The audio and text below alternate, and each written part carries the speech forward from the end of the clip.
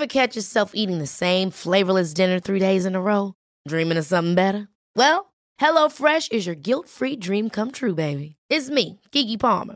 Let's wake up those taste buds with hot, juicy pecan-crusted chicken or garlic butter shrimp scampi. Hello Fresh.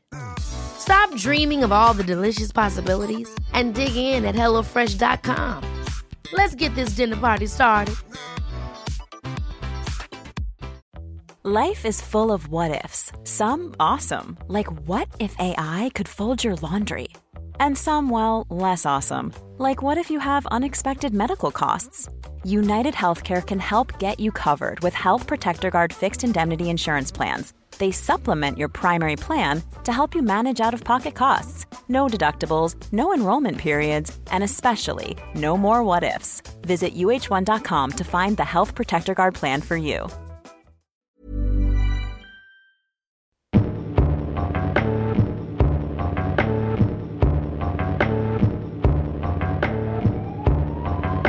Det var det. Men nu kommer jeg til å dø. Jeg vet det. Jeg har hørt, og dette er bare noe jeg har lest, og det er ikke jeg som sier dette, men det er kreftfarlig. Akkurat det der blir kreftfarlig. Vi kan jo bare google det. Fordi jeg bare kjenner, hvis jeg trykker skikkelig hardt her, så gjør det vondt. Og det har det ikke gjort før. Det er ikke trykk der da. Ok, den føflekken her har ikke vært der før. Den har jeg ikke vært der før. Kan jeg få låne litt antibac? Er det meg du snakket til? Ja, jeg skal bare vaske hendene. Nå stikker jeg bli så forbanna! Velkommen til enda en episode av Psykodrama, der to, jeg holdt på å si fjotter, men vi er jo skuespillere, men det er kanskje to sider av samme sak, sitter og snakker om alle vondtene de har oppi huet sitt. Velkommen, Per. Ja, takk, vi er så mye mer enn det. Ja, men er vi så mye mer enn det? Nei, jeg vet ikke.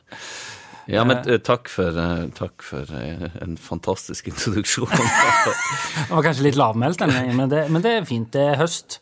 Ja. Det er snart november. Herregud. Ja. Det er snart jul. Hvor påvirket blir du av høsten? Vær? Jeg vet ikke om det er et nordnorsk fenomen, men jeg har slektninger langt tilbake i alle ledd som blir påvirket av været. I nettopp ledd og nakke og kne. Om du skal begynne å snakke om kneet ditt, om det er det første du skal snakke om, fordi det der kneet, det kjenner jeg at hvordan går det med kneet, Per? Jeg trodde aldri du skulle spørre. Nei, det går til helvete med det kneet. Så jeg har fått, men jeg skal ikke operere for om en uke, neste mandag så ligger jeg under. Så jeg må høre om dette en uke til. Nei, ja, kanskje. Eller det kommer til å bli enda verre når du har operert. Det var så grusomt. Og jeg lå der. Og jeg trodde alle revyene jeg spilte i bare svang. For forbi ansiktet mitt. Jeg så for meg alle revyene jeg spilte. Nei, jeg går ikke på morfin, men jeg har fått noen sterke tabletter, for nå skal jeg jobbe veldig mye denne uka. Dobbelt og litt sånn at jeg må få... Ja, det der er ikke bra, men takk og lov for at jeg egentlig ikke har større problemer enn det. For du er tilbake på scenen. Hvordan går det med kneet på scenen? Nei, det går til helvete. Ja, jeg klarer å spille med de smertene for at jeg er det. Nei, det er ganske ondt, men jeg kommer meg gjennom. Det kommer til å gå helt fint. Så jeg tar på meg smerten for kunsten og folkets behov. Men gjør du dette, den operasjonen, er det noe du venter på lenge, eller gjør du det privat? Jeg gjør det privat, men det går gjennom fastlegekontoret. Men jeg insisterte på en som jeg vet er dyktig å operere, og jeg har litt sånn inside people. Fortell. Jeg har en venninne, eller jeg har ikke, jeg er jo familievenn. Tatjana heter hun. Hei Tatjana. Hun er rå lege, rå kul dame altså. Ja. Og har kontroll og respekt, og er dritgod, liksom venninne av mora mi, vært i mange, mange år. Og så, hun har liksom godt blikk for hva som beveger seg av leger og kirurger rundt i Stavanger og omheng. Og så jeg spurte hun om hun kjente han her som jeg har fått anbefalt. Så sa hun, ja, han har operert skulderen min, han går jeg god for, så jeg blir helt god. Og så sa jeg, kan du være så snill å legge inn et ord, du må, for nå skal jeg operere på mandag, så kan ikke du være så snill å se at det ikke er hvem som helst han skal operere, ikke ned. Ja, men sånn at det blir gjort ordentlig, at han ikke tenker liksom, for jeg er så avhengig av både karrieremessig og psykologisk sett at denne operasjonen blir bra. At det er de beste folka. Jeg har fått 70% sjanse for at det skal bli bra. I hvert fall mye bedre. Så jeg klamrer meg fast i de 30%. Nå hørte jeg noe helt annet når du sa 70%. Jeg hørte sånn, det er 70% sjanse for at jeg overlever. Men det er jo ikke helt ufarlig bankebordet. Jeg skal jo i narkose. Ja, nei, men jeg gleder meg til vi får noen andre ting å snakke om. Ja, men jeg har andre ting å snakke om i forbindelse med deg. Fordi jeg var jo innom deg her om dagen, og da fikk jeg se sinnemestringen din. Ditt eget arbeid med sinnemestring i full vigør. Ja. Fordi din sønn, din yngste sønn, hvis jeg kan si det, han hadde et sammenbrudd. Et skikkelig et. Han lå langflat på gulvet og skrek og sa at alle var idioter og ingenting var riktig.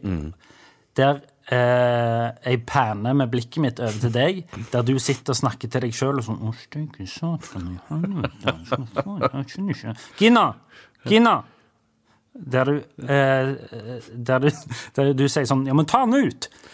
Og så sier Gina til deg, «Ja, men du må ut!» Der du sier, «Ok». Så stilte du deg ut på terrassen, så sto du litt alene ut på terrassen, mens jeg satt med en kaffe i hånda, og din sønn hadde sammenbrudd på gulvet. Han var ikke snakkende, det var ingenting som nøtta. Nei. Og da har jeg ikke flere verktøy i.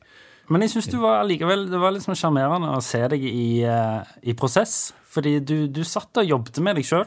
Ja. Og du begynte i et toneleie der setningen endte i et annet toneleie, fordi du tok deg selv i at du var litt for sint. Ja. Sånn, «Steiken, det er jo, kanskje du må dø det». Ja. Men jeg skjønte jo at når jeg har vært og pustet ut på terrassen og fått noen tanker om hvordan man skal angripe et naturlig utbrudd fra en 5-åring, så gikk jeg og skjønte at han trengte liksom Du har ikke lest disse bøkene til Hedvig Montgomery? Jo, jeg har jo lest det. Ja. Men så da gikk jeg opp og så sa jeg, vil du ha en klem, skal vi snakke om det, og så ville han ha en klem, og så... Ofte er det folk vil ha. De vil ha en klem, de vil ha forståelse. Det er det. Men det vet, unger er så... det er så vanskelig der, for de har ikke den prosessen som de har ikke trengt å gå gjennom noen stor krise i livet, fra vårt point of view da. Nei. For at de skal komme til det er sånn fra 0 til 100 på, og aner ikke hvor de kommer fra, så det er så vanskelig av og til å få bearbeide det, eller skjønne hva det er som foregår. Den prosessen psykologisk sett har ikke de med seg. Og så er det sånn at for unger, det er en annen ting som er, altså de er så utakknemlig. Ja, men hele veien. Sånn som i går, for eksempel, så skulle jeg prøve å, altså de vil ikke gå og legge seg og si, nei, vet du hva, i dag skal vi ta det er tross alt en på helga, vi tar en time til. Vi skal få se litt film, og så koser vi oss. Så blir de kjempeglade. Men så begynner de midt i film, jeg vil gjøre noe annet, eller de vil tyne det enda lenger. Selvfølgelig, mye vil ha mer og alt det der.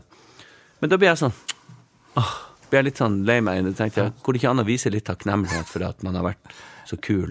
Min sønn også hadde en sånn, sånn du kan velge mellom å leke litt ekstra på rommet, eller med lese bok, liksom, for det var så sent. Så sier han, jeg vil leke. Og så leker han, så lager han leke lenge, typen liksom en halvtime ekstra, liksom der han... La meg gjette, så vil han lese bok etterpå. Så sier han til meg sånn, jeg sier sånn, ok, nå har du lekt en halvtime, nå må du nesten hive hodet på puta. Men jeg ville egentlig lese bok. Ja, han sier det. Ja. Ja, det er klart det. Og så der jeg sier sånn, jo, men det skulle du ha tenkt på før. Jo, men jeg tenkte på det nå jeg ombestemte meg. Jo, men du kan ikke få i pose og sekk. Nei, sånn er det helt. Og så ender det med bitterhet da. Men apropos det der med å være litt lite takknemlig, jeg har en sånn ekstrem trigger på det der på voksne folk også, jeg. Folk som ikke er takknemlige. Og jeg sier ikke at de skal gå rundt og bukke og takke for hver liten ting man gjør eller sier, men jeg synes folk er så kravstore. I liksom, og hva skal jeg si? Hvem da? Nei.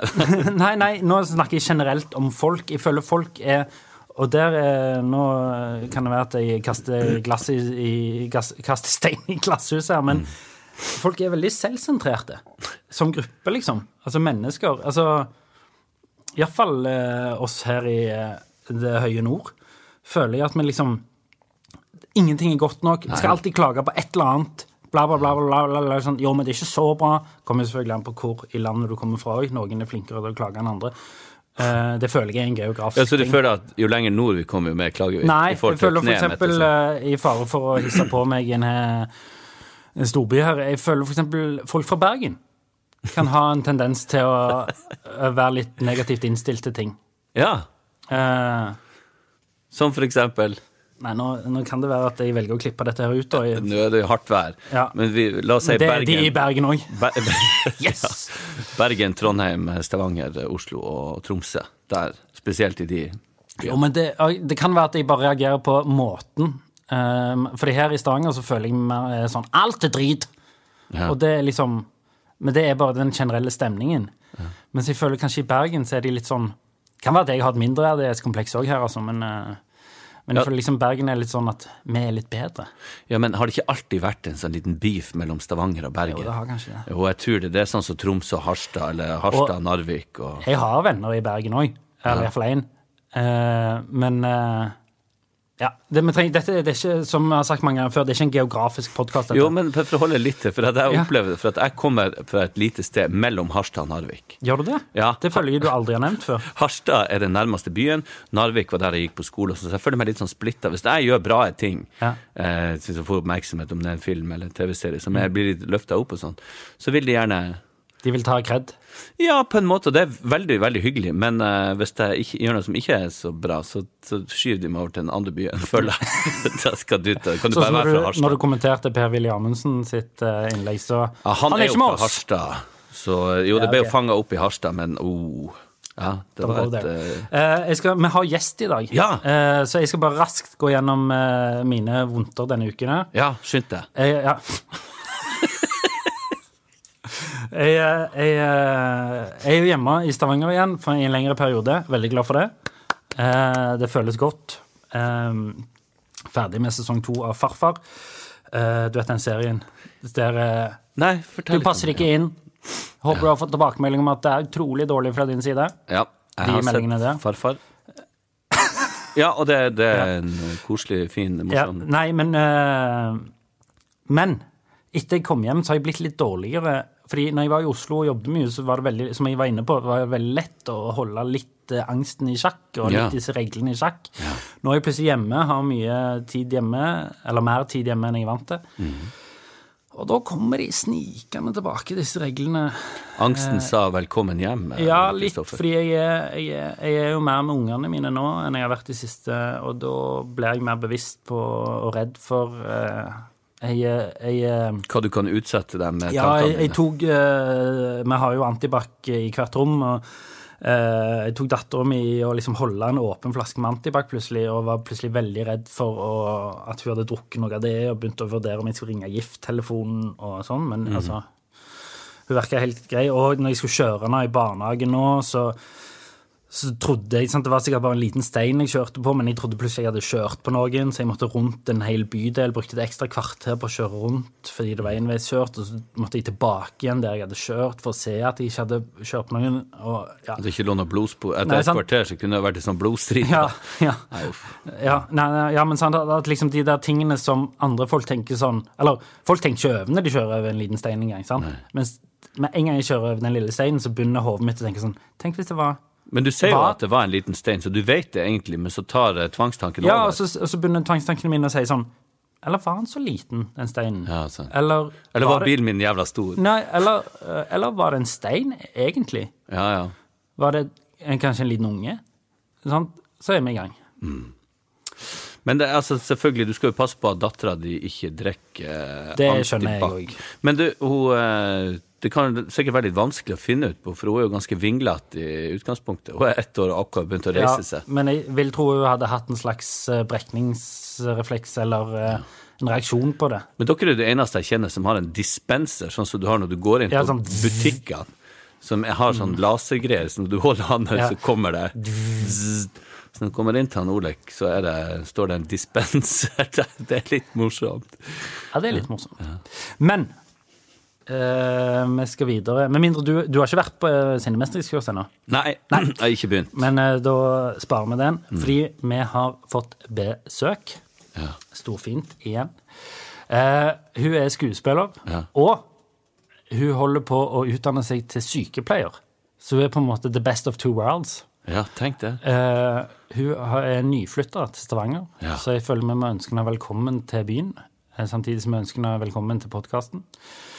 Og hun har beskrevet seg selv som en slags kvinnelig Per Kjærstad. Jeg er veldig spent på hva det betyr. Velkommen, Hilde Stensland. Tusen takk. Det er veldig stas å ha deg her. Du, det er så stas å være her. Velkommen til byen. Takk. Hvordan har du funnet den beste byen i verden? Hvordan behandler han deg? Vet du hva, jeg har faktisk det. Jeg tenker at Stavanger er min by. Oi. Ja, men og det tok ikke lang tid. Men hei, det er jo min by. Ja da, men siden vi er to av samme sak, på en måte. Ja, ikke sant? Så... Jo, du, apropos det, forklar litt hva du mente med det, at du er en kvinnelig Per Kjærstad. Prøv å utdype det litt. Ja, jeg har jo hørt mye på podcasten deres. Koset meg masse, og hørt mye på det her med sinnet til Per, og ledd masse av det, og kjent meg veldig enig i det. Og gjort meg noen sånne tanker, sånn, han er fra Nord-Norge, vokst opp i en bygd. Jeg er fra Nord-Norge, vokst opp i en bygd. Eller, det er jo for så vidt en by, men... Mo i Rana. Men også vokst opp på en øy, ikke sant? Med under 1000 innbyggere, ikke sant? Så jeg har liksom tenkt sånn, er det noe kulturelt? Er det her noe sånn? Er det en greie som ligger til grunne her? Og så tenkt sånn, jeg må være den kvinnelige, litt kortere. I fysisk forstand, forhåpentligvis. Du er litt lavere. Men i fare for å tirre på meg enda en landsdel her, så har jo Hammerfest, som ikke er i nærheten, men allikevel for meg som er søring, Nord-Norge, det har jo blitt kåret, eller i hvert fall målt til Norges mest voldelige by per innbygger. Ja, og mor de er fra Hammerfest. Ja, hun stilte i russetoget med ødelagt... hva heter det, regulering og masse blod i trynet. Oi, ja, det kan du se. Jo, Hammerfest var i hvert fall veldig høyt opp på den lista. Ja, nei, det var på topp. Ja, sant. Du skal ikke gå rundt der og tro at du... Er noe. Men kanskje det er et nordnorsk fenomen. Man kjenner jo til liksom, den sinte, hissige nordlending som står og roper fordi at han må komme igjennom både vær og vind og bølger og alt det som er. Ja, det er mye hindringer. Kanskje det er noe der. Ja. Det er noe temperamentsfullt i hvert fall. Ja, og så er det, jeg vet ikke hvordan det er med, i forhold til din familie, Per, men i hvert fall i min familie, så er det mye temperament. Men det som er det, at det er aldri liksom noen ting som har vært liksom snakket om, eller sett på som problematisk, på en måte. Det er bare, ok, sånn er han, og husker du den gangen når han kastet en kniv etter han, og den sto i døra, ja, han er en hestkuk, men han er en grei hestkuk. Altså, det er liksom måten man snakker om disse tingene på hvordan mennesker bare er forskjell, eller sånn. Ja, det er sant det. Ja. Men hva bunner det i? Fordi etter Per begynte med denne podcasten, så har han jo utvilsomt blitt en mildere mann. Handler det om at man ikke snakker om hva man egentlig føler? Ja, jeg vet ikke hvor mild. Jo da, altså jeg har fått kanskje bedre kontroll på det, men nei, vi tar vel som utgangspunkt at alle heskuker til det motsatte er bevisst, og så må vi finne ut av det på veien. Men du, har du noen konkret, hva er det som plager deg? Hva er det du blir hissig av, Hilde? Ja, altså det er småting, egentlig mest. Når det kommer til store ting, så blir jeg veldig sjelden sint. Men hvor går grensen? Gi oss et eksempel på en liten ting du blir... Altså, det går alltid fra at hvis at jeg trør meg våt, har tatt på meg nye sokker og trør meg våt, så kan da kan jeg liksom slå i døra, eller altså bare bli og bannes veldig masse. Ja. Men det går veldig fort over. Ja. Altså det er veldig eksplosivt og helt ned, og så står folk litt sånn rundt meg, litt sånn, hva skjedde nå? Og så er jeg litt sånn, hva skjer? Så det er liksom så vanlig da, men også sånne ting for eksempel som det gjør meg altså eitrende forbannet altså. Sånne her syklister, spesielt her i Stavanger, det er så flott vet du, med så mye syklister, og de sykler i Museegata, sykler dem på veien og du kommer det jo ikke, altså det er jo smalt der fra før av, vet du hva, det har jeg ikke tålmodighet, da blir jeg altså så, da Altså, for å si det sånn, det mye assholes og hestkukker i trafikken, ifølge meg da. Ja. Så, men ja. Men det er litt problematisk, for det en vanskelig å en myk... Jeg vet ikke, kjører du bil her? Ja, sant. Ja. Så det litt vanskelig å angripe myke trafikanter når man kjører bil selv, men jeg helt enig med de syklistene der altså. Og så hvis du stopper på Rema, så kommer det en sånn fin det alltid de der 45 pluss som har dratt, for det står nappe av de der dumme, trange pølseskinn-greiene de skal sykle rundt, med den der dumme lille trekanten bak i ræva, så de skal se. Og så har de sånn der klikk-klakk, sånn der helvete, sånne her stålgreier under skoen for at de skal sette fast på pedalene, for ellers så går det jo faen ikke an å sykle. Så de har det som, og du får lyst til å bare og så går de rundt, og litt sånn ignorant mot folk som kjører bil, og så går. Ja. Jeg kjenner at denne episoden begynner å utarte seg i aggresjonens tegn her. Nei, det er bra. Jeg føler at jeg snakker om hvor tjukk jeg er i hovedet. Det er fint, det er vanskelig å angripe dem også, for det er jo i utgangspunktet en fin ting å sykle fint for miljøet. Du skal komme deg fra A til B, frem og tilbake til jobb, eller hva det parkere bilen sin. Sånn at det er litt tabubelagt å kjefte på syklister nå i 2020. Er det? Ja, men vi må jo holde det balansert da. Men Hilde, fordi det å bli irritert og det å bli forbannet er jo relativt normalt og menneskelig i større eller mindre grad. Men med deg har jeg skjønt at du ser på det selv som et problem. Ja, altså... Eller du har i hvert fall hatt en selvinnsikt der. Ja, fordi at jeg har jo blitt mer rasjonell med årene. Ikke sant? Forhåpentligvis så tenker man at man utvikler seg ettersom man får litt erfaring og litt kjøtt på beina og blir litt eldre, så det er jo en bra ting, men jeg kjenner jo at det er jo bare rett og slett, altså jeg bare akseptert at det er en del av min personlighet. Men vil du si at det har hindret deg i forskjellige situasjoner, at du har på en måte ikke gjort det du vil gjøre, eller gjort det du vil oppnå på grunn av at aggresjonen har satt en stopper for det?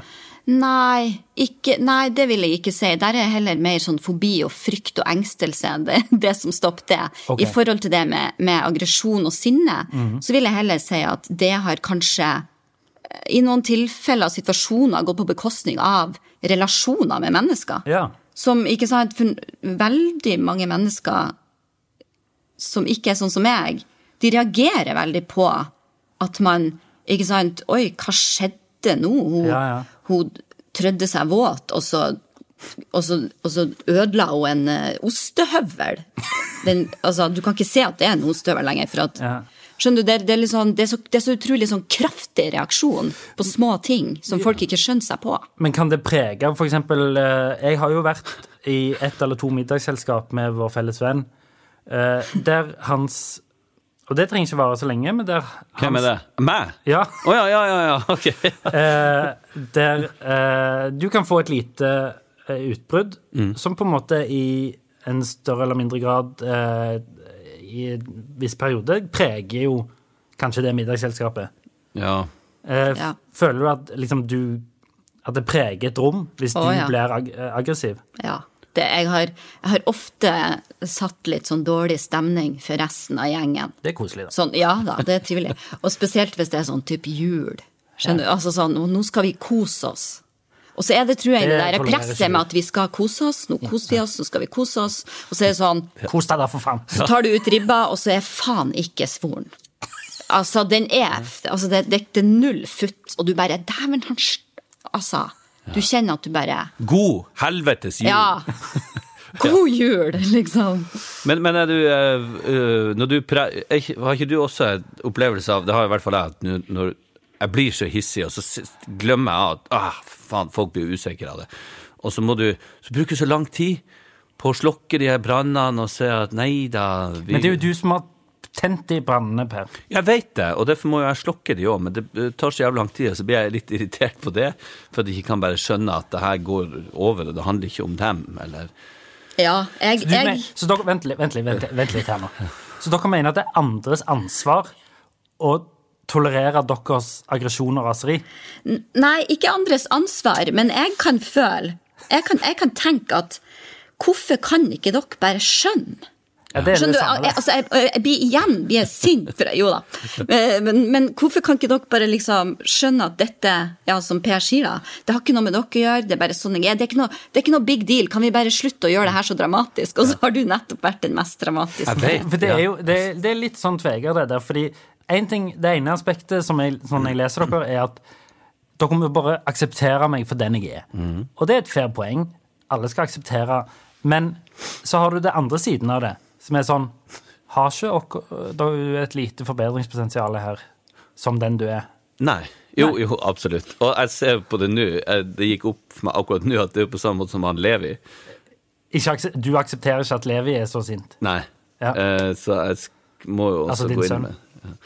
Men nei, altså, og så bruker man så mye tid på det, så jeg har også kommet frem til at, jeg vet ikke hva med deg, Hilde, men at det beste å klare å holde seg i hvert fall i selskap, eller der folk ikke kjenner deg like godt, og kanskje de kjenner deg godt også, når jeg tenker meg om, så det vel bedre å prøve å puste seg ned og ta det litt rolig. Har vi snakket om den gangen du skjelte ut hele venninnegjengen til kona mi?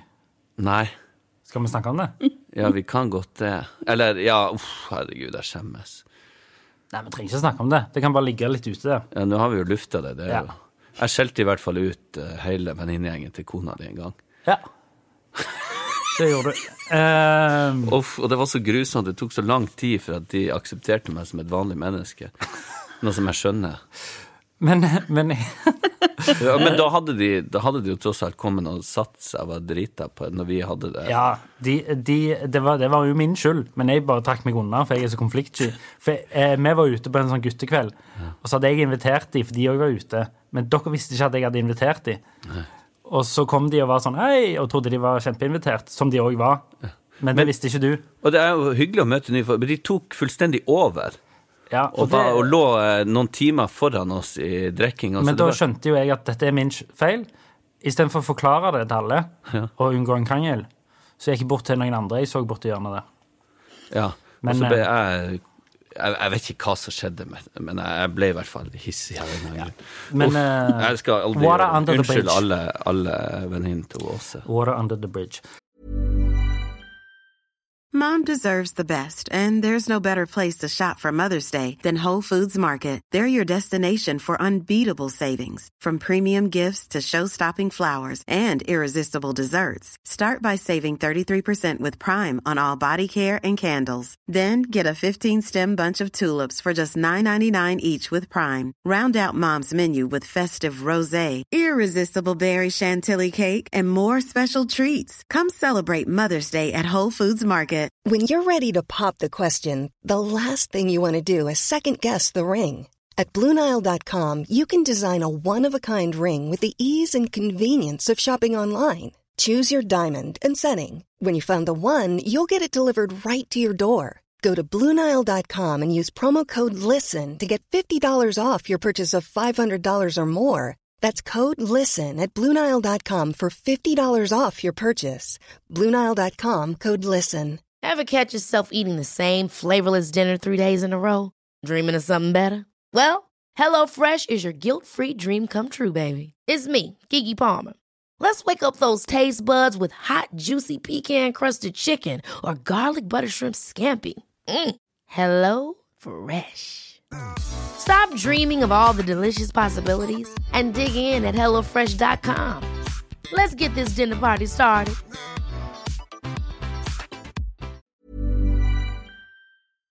Vi har blitt kontaktet av lydbokappen BookBeat. Hører du på lydbøker, Olek? Nei, alt for lite. Ja, da har du en fantastisk mulighet til å begynne med akkurat det. Føre. BookBeat er en lydbokapp med over 900 000 bøker tilgjengelig for streaming. Si en bok du kunne tenke deg å lytte til. Ja, da må jeg prøve å være litt patriotisk da, og si Lungefløyteprøven av Tore Renberg. Det er et kjempegodt valg. Du vet at jeg kjenner han, Tore. Wow. Han leste inn replikkene mine for meg til Lykkeland. Du vet at jeg spilte Yngve i Mannen som elsket Yngve, som han skrev? Ja, jeg vet det. Uansett, han har en fantastisk deilig stemme. Og det er han som leser inn sine egne bøker. Tenk å ha han på øret nå i timesvis ute i sola, i stedet for å sitte med trynet ned i masse papir, og ikke blir du brun heller.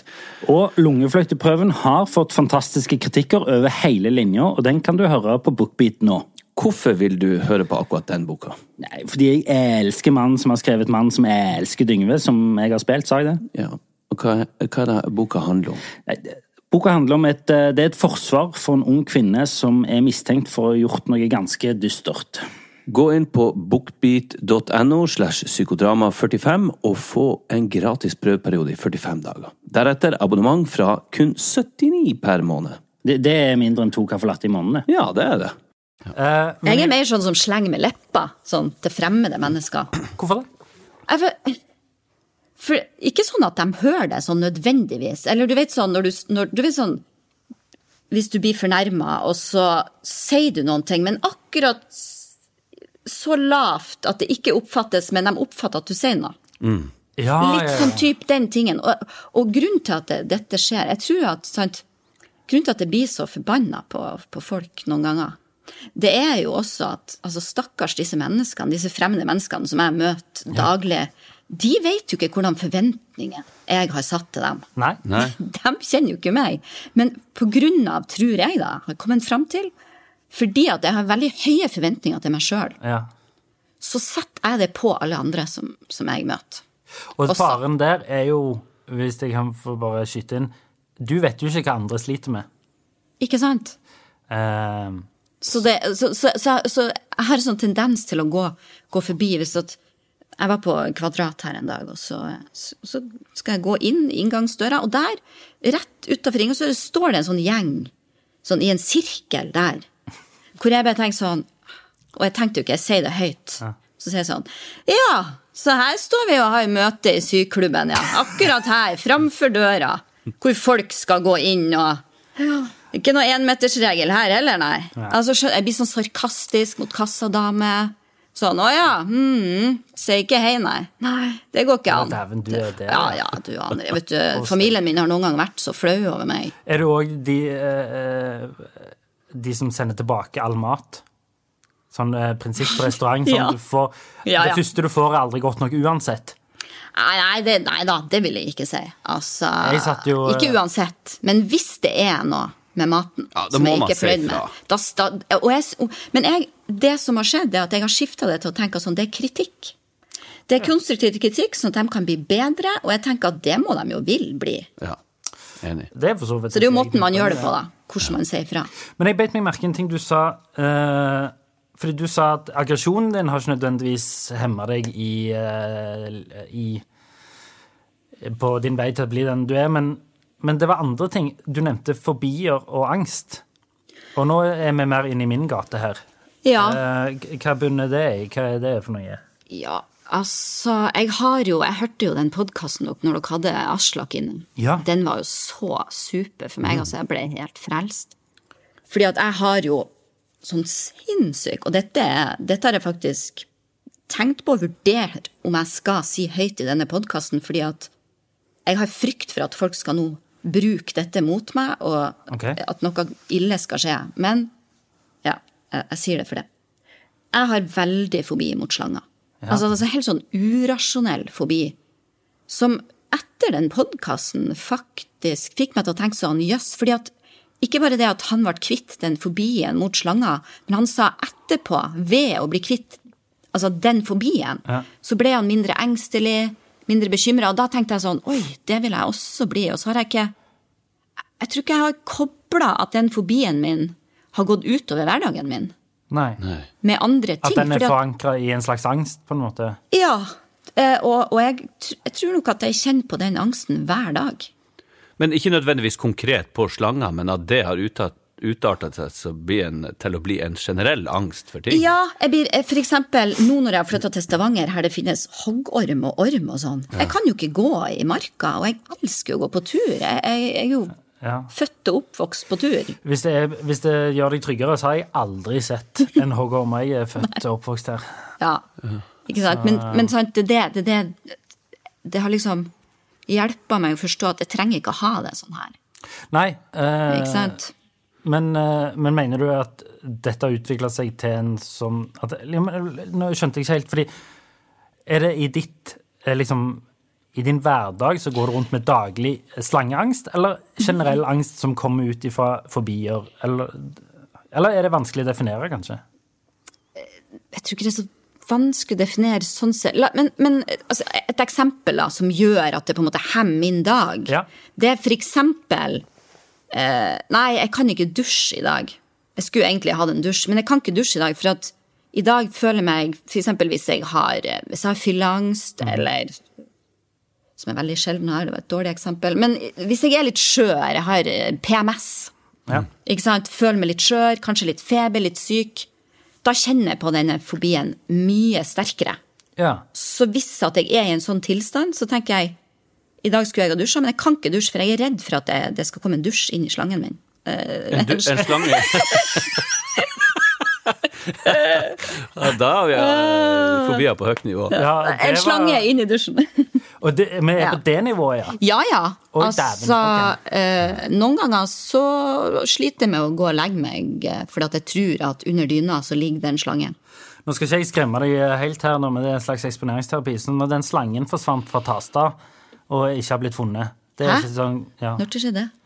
Nei, hva tid var det? Var det et halvt år siden eller noe sånt? Ja, en sånn der kjæledyrslange. Og hva nå det for noe? Nei, den rømte, og den har ikke blitt funnet. Og det også en ting som provoserer meg så jævlig. Hvorfor i faen skal folk ha slanger til kjæledyr? Vet du hva? Det ikke greit. Nei. Det var ingenting jeg visste på. Men ok, vi på det nivået, at det helt sånn irrasjonelle... Veldig irrasjonelt. Og det du klar over, men allikevel så hindrer det deg å løfte opp dyna, eller... Det har jeg forståelse for. Irrasjonell frykt. Ja. At det kan bli lammende. Det jo det that's my game.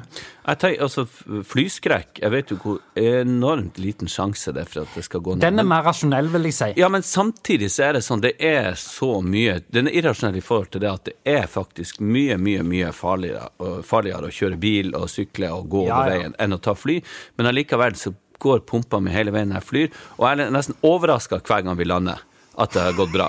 Jeg sånn, wow. Det sånn som klapper?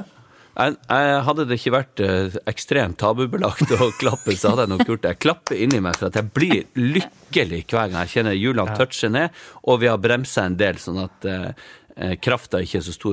Fordi du tenker at når du lander, så det ikke sikkert bremsene funker. Nei, så det mange ting frem til vi har liksom bremset godt ned. Så når vi nede det der når de bremser, og så slipper de opp, da vi på en måte in the clear. Ja, da det ferdig. Da har jeg overlevd den turen. Det jo også det mest sårbare. Jeg har jo gullkort, har jeg sagt det? Ja, takk. Og så jeg reiser jo veldig mye, så jeg klarer ikke å konsentrere meg, jeg burde jo bruke den tiden på å lese på. Jeg sitter der og redd for det der. Det så bortkastet tid. Men det bare slanger det går på, Hilde? Ja, sånn fobi, så det det. Jeg har kjent på en del dødsangst og sånn. Å, dæven. Du sa det så tilforlatelig. Men mine ting det kan jo være for andre også. Det går veldig sånn i perioder i forhold til hvordan jeg har det ellers i livet. Men hva begynner den dødsangsten i? Altså, er du redd for å dø, eller har du en tiltrekning mot døden? Kan jeg spørre om det? Jeg ikke redd for å dø, men jeg vil ikke dø. Nei. Altså, jeg for nysgjerrig på livet, og men nei, jeg tror det skjedde. Den har vært sterkere etter at jeg havnet i den bilulykka. Fordi det tenkte jeg skulle snakke om, for du var i en ganske alvorlig bilulykke for noen år siden. Ja, det var i fjor. Det var i fjor, det såpass kort tid siden. Hva skjedde? Jeg var på jobb i Polen, Krakow. Jeg var på sånn europaturné, teater. Og så hadde jeg tatt fly til Krakow fra Oslo. Jeg bodde i Oslo da. Og da var det 7 skuespillere som kom fra forskjellige steder. Så det var ikke sånn at jeg reiste med en gruppe eller andre. Jeg reiste alene. Og så satte jeg meg i en taxi og skulle inn til byen, til Krakow. Vi skulle spille der i uke. Og så kommer jeg meg jo aldri til Krakow, fordi at vi frontkolliderer i den taxien. Herregud. Så jeg befinner meg da plutselig i en bil som ryker og masse støy. Hadde du belte på? Jeg hadde belte på. Ble du skadet? Ja. Hvordan skadet ble du? Jeg knakk sternum, som da brystbenet. Fy. 2 ribbein på venstre side. Altså alle skadene jeg fikk var på grunn av beltet. Men tror du ikke det hadde vært verre hvis du ikke hadde hatt belte? Jo, absolutt. Og så knakk jeg jo en virvel i ryggen. Har du mye senskader fra det? Jeg plages med whiplash, og det går jeg i behandling for. Ok. Men ellers... Jeg ble litt feitere etter den ulykka, for jeg ble litt mindre aktiv, så det driver jeg jobb med. Men ellers, altså, jeg var veldig heldig. Kjempeheldig. Hvordan gikk det med de andre i bilen? Du, det gikk veldig bra, faktisk. De hadde jo også, ikke sant, sånn her... Airbag. Ja, det vanskelige ordet. Airbag. Men, så de ble jo faktisk skrevet ut av sykehuset samme dag, begge to, tror jeg. Ja. Men Men det høres jo ut som, en ting er de fysiske skadene, men det høres jo ut som det har satt ingen spor i hodet ditt også. Det som skjedde var jo at, ikke sant, jeg trodde jo at så det er den eneste gangen i livet mitt, og jeg håper jeg ikke opplever det før jeg faktisk skal dø på ekte en gang. Men det er den eneste gangen jeg har tenkt sånn, nå dør jeg. Ja. Altså, nå jeg dør. Det sekundet det smalt, eller? Nei, altså, fordi det smeller jo, og så på en måte, det tar litt tid før du skjønner hva som har skjedd, og før du får pusten tilbake, for jeg mistet pusten. Så jeg trodde jo at jeg trodde jeg hadde punktert lungen. Jeg har sett veldig mye på Grey's Anatomy. Sorry at jeg ler. Nei, men det er jo det er veldig komisk, for det som skjedde var at jeg trodde jeg hadde shit, nå er lungen kollapset, og hva betyr det? Jo, jeg er nødt til å få oksygen. Så jeg fikk av meg beltet, fikk åpnet døra, dette med knekt bristbein, rygg, ribbein, fikk liksom kastet meg ut av bilen, for det eneste jeg tenkte på, jeg må legge meg i stabilt sideleie. Og jeg kommer jo fra en familie med masse sykepleiere, altså helse, ikke sant? Sånn at, og pluss at jeg har sett 15 sesonger av Grey's Anatomy, som jeg har lært mye av der. Så jeg gjorde jo det da, kastet meg i, men jeg la meg jo på den siden jeg hadde brekt alt. Så du var ikke så... Kanskje ikke. Men det å klare å tenke og legge seg i stabilt sideleie etter et sånt møte er jo ganske godt gjort. Men hvordan henger det igjen rent psykisk da, det krasjet der? Er det at du gjenopplever det, eller er det det at du plutselig, hvis du blir minnet på det, eller at du måtte befinne deg i lignende situasjoner, eller? Det går utrolig bra, fordi at med en gang jeg ble skrevet ut av sykehuset, nesten før jeg begynte å gå, for jeg satt jo i rullestol litt, og så var jeg i traumeterapi. Og jeg er så glad for at jeg gjorde det, for at jeg er så glad i å kjøre bil. Og jeg trenger å kjøre bil. Unnskyld, kan du forklare litt hva traumeterapi er? For det kjenner ikke jeg til. Du, det er mange måter å gjøre det på, men jeg gikk i en sånn her, Gud, jeg husker ikke hva det heter, men det er sånne lys som du følger. Og så skal du gå opp i grad av en emosjon eller en følelse da. Så skal du se for deg det som skjer mens du ser på lyset. Nesten som en sånn nattduell på Mesternes Mesterne. Ja, ikke sant? Ja, akkurat sånn. Ja. Men altså, jeg var sånn 3 ganger, det funket som fjell. Ja, men var det ett menneske da som du... Ja, det var psykologen min, som gjorde også denne behandlingen da. Det funket som fjell på meg. Jeg kan ha situasjoner nå hvor jeg skvetter kanskje litt ekstra i bil hvis jeg sitter på med folk jeg ikke kjenner. Lukt. En trigger, ja. Lukt som i at du lukter... Røyk, olje, motor, altså sånne typer lukter. Men det setter meg ikke ut. Nei. Det at jeg er redd for slanger som ikke finnes i Norge, setter meg mer ut. Men tror du at den traumeterapien var essensiell for at det ikke nå setter deg ut? At du har på en måte et verktøy som gjør at det på en måte du greier å stagge det? Ja, jeg tror at den traumeterapien i samhandling med at mitt hode var så innstilt på at jeg skal ikke ha noe traume på grunn av det her. For jeg tror ikke det hjelper hvis folk er sånn, jeg vil aldri kjøpe bil, jeg skjønner, altså, jeg tror at man er nødt til å vil og tro på prosessen. Ja, det er jo litt det berømte ordtaket om at faller man av hesten, så må man fortast mulig opp han igjen. Og så kan man tenke, det kunne jo alltid så vært verre. Hvis du hadde krasjet med en liten lastebil som var på vei til zoologisk hage med slanger. Det har ikke jeg hørt deg si ofte. Det hadde vært det ultimate. Hvis du hadde krasjet med en bil med full av slanger. Det hadde vært det verste. Det hadde vært det verste. Den der filmen... Snakes on a Plane. Gud, vet du hva? Det har ikke jeg sett, for det ser virkelig De har jo lagt en til som heter Snakes on a Train. Har de det? Ja, og der tenker jeg sånn, det ikke noe konflikt, det bare å stoppe toget det. Og så gå av. Ja. Men Snakes on a Plane, nei, jeg har ikke sett den. Men det har jo blitt det en klassiker, har jeg skjønt. Ja. Du, hva du sa, det er ikke ofte du har hørt meg si hva da? Det kunne vært verre. Nei, det er jo ikke mitt favorittordtak. Man blir veldig takknemlig når man kommer ut til sånne ting. Du sa i sted, Per, om at du føler veldig takknemlig, eller heldig da, når du har overlevd å ta fly. Ja. Ikke sant? Hver gang. Du tar jo veldig mye fly. Ja. Men jeg kjenner også på akkurat samme ting, og hver gang jeg går inn i et fly, så tenker jeg sånn, ok, nå kan jeg dø. Hvordan har livet vært til det? Har det vært greit? Er du fornøyd? Er det noen ting? Nei. Ok, og så må jeg bare slippe den kontrollen. Altså, jeg må tenke sånn, jeg har ikke noe kontroll, for jeg setter jo på det til flyet nå. Men jeg føler meg sånn, jeg får sånn livsgnist av å ta fly, for at jeg føler at jeg har liksom vunnet i lotto eller noe, når jeg lander og kommer ut. Men så hver gang dere går på et fly, så må dere liksom akseptere døden på en måte? Litt, faktisk. Jeg må det. Og nå er det sånn, i morgen skal jeg til Oslo igjen, og da skal jeg fly 1:30, ha liksom god tid, skal på ettermiddagen. Men så må det, på grunn av noen prøver, lesprøver, ikke blodprøver, så måtte jeg ta tidligere, det første flyet. Og da er det sånn, oi, begynner jeg å tenke mye på det, og det forandrer vi tida. Jeg er med på å forandre noe skjebne, forutbestemte greier her. For din kone har jo en sånn historie.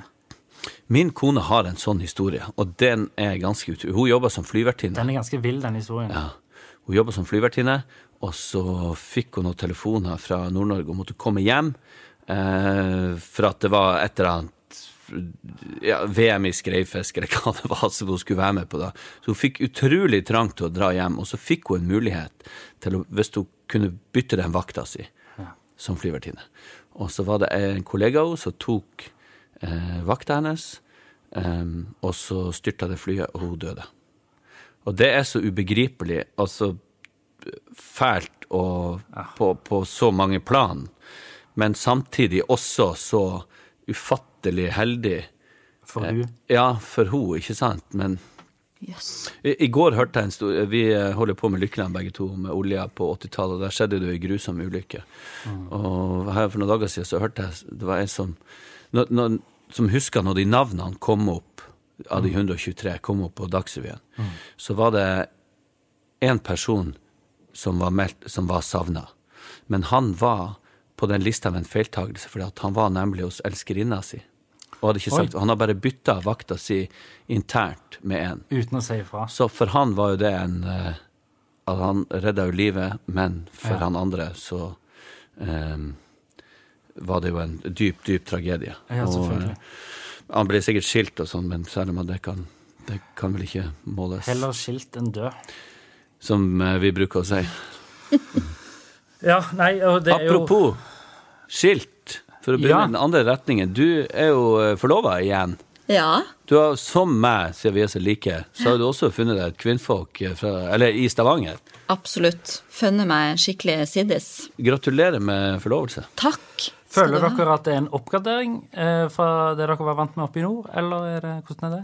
Ja, men nå er jo vi fra nord, men jeg føler absolutt det er en oppgradering. Absolutt en oppgradering, vil jeg si. Altså det er godt for meg å høre. Uten noe bitterhet eller noen ting, det er en oppgradering. Ikke noe bitterhet i stemmen her. Vi kan jo gå... Men er det derfor du er her, på grunn av kjærleiken?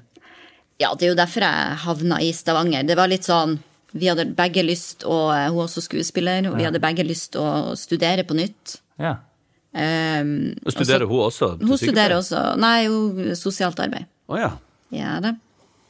Og så var det litt sånn, ja, hvor skal vi gjøre dette? Skal vi dra til Mo i Rana, eller skal vi dra til Stavanger? Det var en ganske enkel utregning. Ikke til forkledelse for Mo i Rana? Neida, absolutt ikke. Nok byer her, så... Absolutt ikke, men jeg har bodd der hele livet mitt.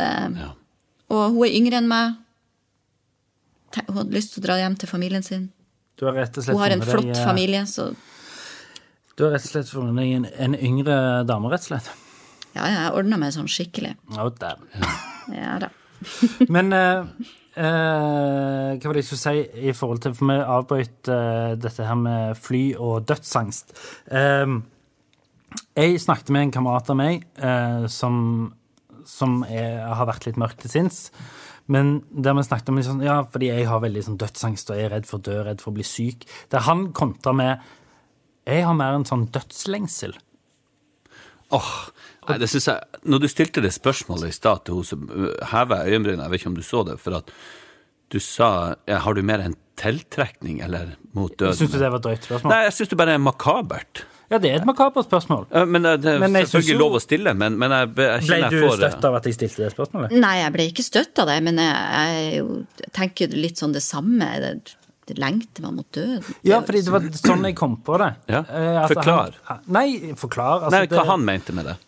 Jeg mente jo det, at han så mørkt på livet, antageligvis, og at det var nesten som han liksom tenkte at liksom, jeg sier ikke at han var suicidal, men at han på en måte kanskje hadde en slags sånn, ja, det er ikke så gale, fordi det er ikke så mye gøy her allikevel. Stakkars, men han må jo få, det er jo, altså, for meg, altså, det, vi kjenner jo alle folk som har valgt, eller ikke, og det er så... Det har ikke vi snakket så mye om. Nei, vi har ikke det. Jeg synes det er veldig vanskelig å ta tak i det, for at jeg synes det er så enormt trist at noen velger, og jeg vet hvor urettferdig og hvor mørkt ting kan virke, og man kan aldri sette seg inn i, eller... Med mindre man har det selv, da. Ja, men altså, at noen velger å ta det skrittet, det er så uforståelig for meg, at jeg tør nesten ikke å ta i det, for jeg har, samtidig som man kan ikke dømme folk i det hele tatt for det. Nei, det er et veldig vanskelig tema, og jeg kjenner at jeg trør litt varsomt her nå, fordi jeg har bare lyst til å komme med råd som jeg ikke er kapabel eller har noen slags faglig kompetanse til å komme med. Men da er det viktigere enn noen gang å få det sagt, få delt det, få snakke med noen og være, gå noen ekstra runder. Altså. Ja, for det tenkte jeg på, jeg vet ikke hva dere tenker om det, men jeg føler jo at mye av det grusomme som skjer rundt om i verden, både enkelthendelser, men også evigvarende konflikter, handler jo mye om at man ikke har forståelse for den andre parten. At det ikke er liksom nok integrering, at det ikke er nok forståelse, ikke nok åpenhet om ting.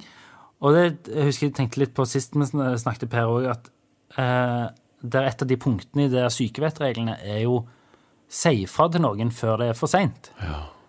Og der kan man jo legge mye i hva som er for sent, men om det kommer ut i aggresjon, eller om det kommer ut i verre ting. Ja. Men åpenhet, det har blitt sånn, helt sånn åpenbart for meg. Selvfølgelig nå er det kanskje de som vil mene at jeg er vel åpen om mine ting, men jeg mener at det allikevel er en av hovednøklene til en løsning da.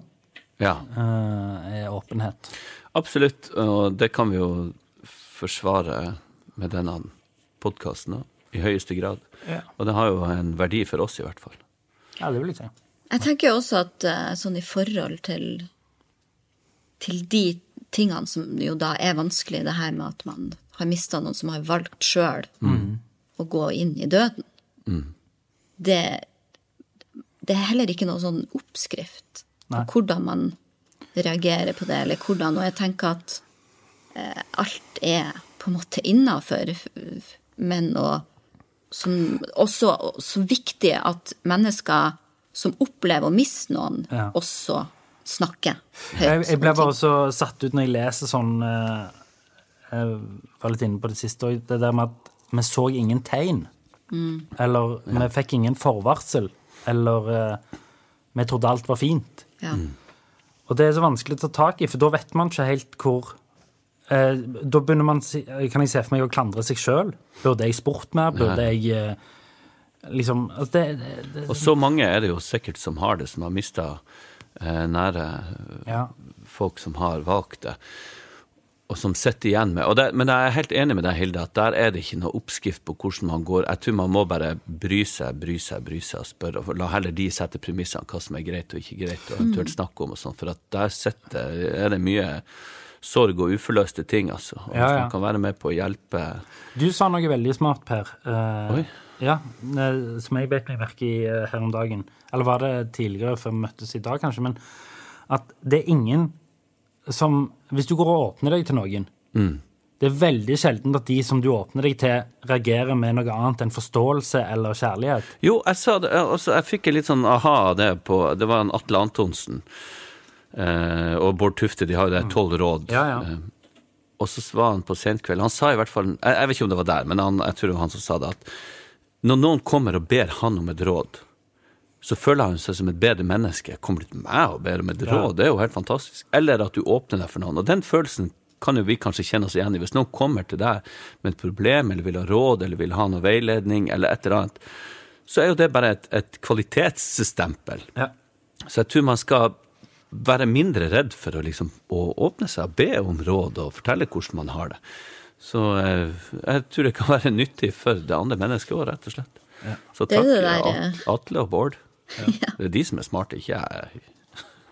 Det skumle med det jo det der at man blottstiller seg litt, at man gjør seg selv litt sånn klar for høgg, liksom. Eller sånn, man tenker at, oi, nå vet de noen ting om meg som de kan bruke mot meg. Men hvor assholes hadde ikke de vært hvis de hadde utnyttet det? Jo, men jeg skjønner likevel. Altså, så når du Hilde... Men jeg tror bare det en frykt. Klart, jeg tror jo, eller jeg håper og tenker at mennesker stort sett god. Jeg tror ikke mennesker ond med vilje. Altså, for å være ond. Nei. Ikke sant? Men man, spesielt, dette en frykt som jeg har en sånn frykt med at jeg takker det veldig dårlig hvis folk ikke liker meg. Og ikke sånn at de må henge med meg og synes jeg verdens kuleste. Altså, det trenger ikke å være mennesker en gang som jeg sammen med. Det kan være kollega, men jeg må bare ikke vite at det noe uforlekt. Det kan ikke være noe greie. Det må ikke være noe grums. Alt må være på det rene her, liksom. Men ikke det en øvelse å bare godta at ikke alle liker deg? Jo, eller, det en øvelse. Jo, men jeg har følt veldig på det de siste ukene. At det for meg jeg begynner liksom å skal begynne å rette opp i at folk ikke liker meg, så gjør jeg det bare verre. Han desperat i tillegg. Han ikke bare annoying. Han ikke bare holde seg vekke. Men sånn som for eksempel når du sitter her da, Hilde, og deler med oss, som veldig takknemlige for... får du noe angst i forhold til det? I forhold til at du åpen? Apropos det du snakket om, at det sårbarhet og... Nei, jeg tror at det en prosess som jeg har vært veldig mye gjennom fra jeg var ung, som jeg har lært meg å på en måte takle, og jeg kanskje ikke alltid like flink å si fra når jeg har det dårlig. Så, eller sånn, det tar litt tid. Jeg må gå og være litt sånn... Jeg må gå og lide litt... først. Men jeg tror at dette har jo utviklet seg, så egentlig jeg ikke så redd for å være sårbar, fordi at, som Per sier da, jeg har erfart at man får veldig mye igjen for å åpne seg så mye opp for mennesker, fordi at de setter pris på det du gjør nå for et annet menneske. Nå kan det være at jeg ikke har rett, og da må dere arrestere meg, men det en slags dualitet i det å stille høye krav og være fly forbannet på masse andre folk, og at du selv skal være sårbar og åpen? Helt sikkert, men vi jo et splittet folkeslag og rase, jo ikke det? Jo, men jeg bare tenker sånn, det noen tanker dere har gjort dere i forhold til at dere så sinte på alle andre, men forventer forståelse tilbake? Nei, ikke gjort meg tanker. Aldri. Jo, altså selvfølgelig, men det jo en grei påminnelse å få. Men, hva skal jeg si? Tanken for min del kommer for sent at jeg hisser meg opp, og så får jeg dårlig samvittighet, så skal jeg som sagt slokke de her brannene, så bruker jeg mye tid for det, og så blir jeg forbannet for at jeg må inni der, for at jeg må slokke de brannene. Og så blir jeg forbannet fordi jeg blir forbannet. Altså. Ja, så du en evig sånn sirkel om... Så det beste jo å klare å ha såpass selvkontroll at man ikke... Og ikke kanskje ha de forventningene om at folk burde bare godta meg sånn som denne ene akkurat sånn som jeg til hver tid. Men nå har jo Per tatt grep, Hilde. Meldt seg på sinnemestring, og veldig bevisst. Det noe du har vurdert? Ikke sinnemestring. Nei. Jeg har egentlig ikke vurdert det. For du tenker ikke at det et problem at du så sint? Altså, jeg har jo på en måte funnet litt ut av... Altså, det jo ikke sånn at jeg går rundt og forbannet hele dagen. Det jo ikke sånn, det ikke helt sånn. Men jeg hisser meg veldig fort opp, det gjør jeg. Og så har jeg på en måte akseptert, ok, men sånn det. Men det jeg har merket som hjelper meg, det at jeg nødt til å spise. Altså lavt blodsukker. Jeg møtte en taxisjåfør i Berlin med lavt blodsukker, og kjæresten min var så flau at hun snakket ikke til meg på en halvtime. Han eller hun hadde ikke lavt blodsukker, men du hadde? Jeg hadde lavt blodsukker, satt meg inn i en taxi, skulle på teater, og han bare, nei, jeg kjører deg ikke dit, det alt for kort, du kan gå dit og ta bussen. Jeg bare, hæ, hva faen? Du, taxisjåfør, du skulle kjøre meg dit jeg vil. Jeg betaler, nei. Det alt for kort, ikke sant? Det lønner seg ikke fra noe. Jeg ble altså så forbannet, jeg bare, jeg tar ikke buss! Det ble et prinsipp. Jeg fra bygda. Men jeg hadde en sånn faktisk i går når jeg satt meg inn i taxien, og det også, så kom jeg til Oslo, hadde litt dårlig tid, og så satt jeg meg i en taxi, så sa jeg, kjør meg til Ensjøveien 29. Nei, jeg sier, da hadde jeg blitt forbannet. Hvor skal du? Ensjøveien 29, takk, er du snill. Og så sa han, hvor er det, skal jeg kjøre der? Så sa jeg, vet da faen hvor du skal kjøre. Sa GPS-en, jeg orker ikke. Skal jeg sette med min? Så det blir jeg også irritert. Akkurat den har jeg også, den der... Fordi det er akkurat som å spørre meg sånn, ja, gjør scenen. Ja, hvordan skal jeg... Vis meg hvordan jeg skal gjøre scenen. Men i stedet for å gjøre scenen, så er jeg sånn, ja, jeg skal dit. Og når folk spør sånn, ja, hvor er det? Da har jeg en sånn trang... Jeg sier det jo ikke, jeg sier jo hvor det er og hvor du skal kjøre. Stort sett gjør jeg også det. Men jeg har en enorm trang til å si sånn, I don't know. Ja. Det er din jobb, det. Ja. Men, ja. Neida, så spis og motioner. Ja. Altså aktivitet, jeg er nødt til å trene, ellers så blir jeg koko. Altså, da. Det fungerer mest på meg også. Så det fungerer. Men det var jo hardt da, etter ulykken, når jeg var ja, det skjønner jeg. Det er ingenting som er bedre for hodet enn å ha en flott kropp. Absolutt. Lange, slanke ben. Men var det, fordi du nevnte at du la litt på deg etter ulykken, var det trøstespising det da? Nei, det tror jeg ikke. Jeg tror ikke jeg spiste noe mer enn vanlig. Det er bare at plutselig jeg har jo alltid vært aktiv. Ja, og så plutselig satt du stille. Og så plutselig så satt jeg jo i ro i 11 uker. Ikke sant? Jeg jobbet med fysisk teater, ikke sant? Så der skjedde jo noe, pluss at det kan jo hende at jeg skylder litt på det. Korona. Det ser ikke ut som at det er noe stort problem. Nei, det var ikke det. Det var mer det at du nevnte det selv. Dere er ikke bekymret for helsa mi? På ingen som helst måte. Men jeg kan trøstespise. Ja. Jeg er veldig, hva skal jeg si, tilgjengelig for det. Ja, det har jeg aldri skjønt. Men, ja, okay. Har du ikke skjønt trøstespising? Jo, jeg har skjønt konsept, men for min del har jeg aldri... Hvis du er litt nedfor, hvis du er litt lei, hvis du er litt sliten, så er det noe som... Liksom, så føler du at du kan gjøre opp for det med noe digg? Ja, men jeg har lyst til å bli enda mer destruktiv, så jeg har lyst til å begynne å røyke igjen og drikke øl og vin og sånn. Så det er kanskje samme gata. Det er litt samme konsept, men det er jo det der tanken om at du fortjener noen ting. Det der, nå har jeg det så ille, så nå fortjener jeg å spise potetgull, som er da min største fiende, det er potetgull, som er greia. Ja, så det er noe med det. Ja, men der tenker jeg motsatt. Jeg tenker at jeg fortjener ingenting, så jeg kan like så godt bare ødelegge meg selv. Ja, det blir motsatt. Men jeg tenker ikke å ta en kanelbolle, som jeg egentlig fatter ikke at folk et. Du skjønner ikke hvorfor folk spiser kanelbolle? Nei. Men i hvert fall. Det var en veldig rar brannfakkel. Ja, men for det er blitt dratt sånn, det er veldig mange som synes det er det beste som finnes, en sånn kanelbolle med masse sånn kvitt melis. Men en sigarett, det er snop det. Ja, nei, men uansett at det skal hjelpe, det har jeg fortjent. Nei, nå høres jeg teit ut. Sorry. Kos dere med kanelboller. Og med de vise ord, kanskje. Ja, jeg tror nesten det. Du, Hilde, det har vært en berikelse og en glede å snakke med deg, og ikke minst høre på deg dele. Det setter vi veldig pris på. Det har vært så kjekt å være sammen med dere. Og med de vise ord, så tror jeg vi sier... Spis kanelboller med god samvittighet. Ja, men ta bare en, ikke 2. Fordi det er farlig med høyt blodtrykk. Jeg kjenner jeg blir forbannet av kanelboller. Jeg har gjort det i lang tid. Ta det med deg hjem. Bank i bordet. Jeg har begynt med det igjen. Greit, ja, fint, nå har jeg gjort det. Ja, eller du kan si en regle, så nuller du det ut. Nei, jeg lar den stå. Ha det bra.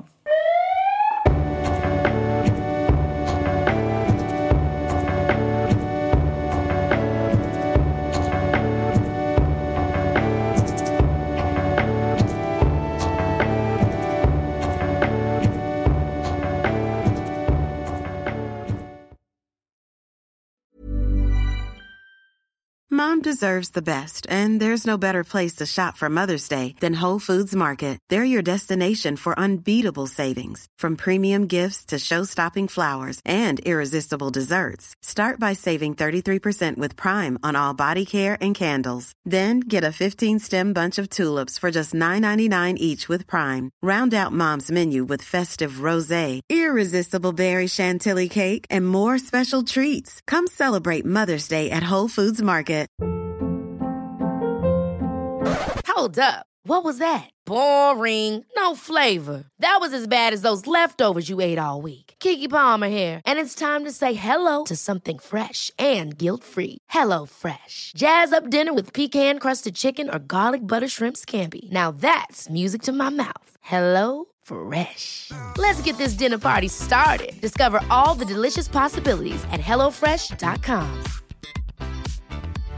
Imagine the softest sheets you've ever felt. Now imagine them getting even softer over time. That's what you'll feel with Boll & Branch's organic cotton sheets. In a recent customer survey, 96% replied that Boll & Branch sheets get softer with every wash. Start getting your best night's sleep in these sheets that get softer and softer for years to come. Try their sheets with a 30-night guarantee. Plus, get 15% off your first order at bollandbranch.com. Code BUTTERY. Exclusions apply. See site for details.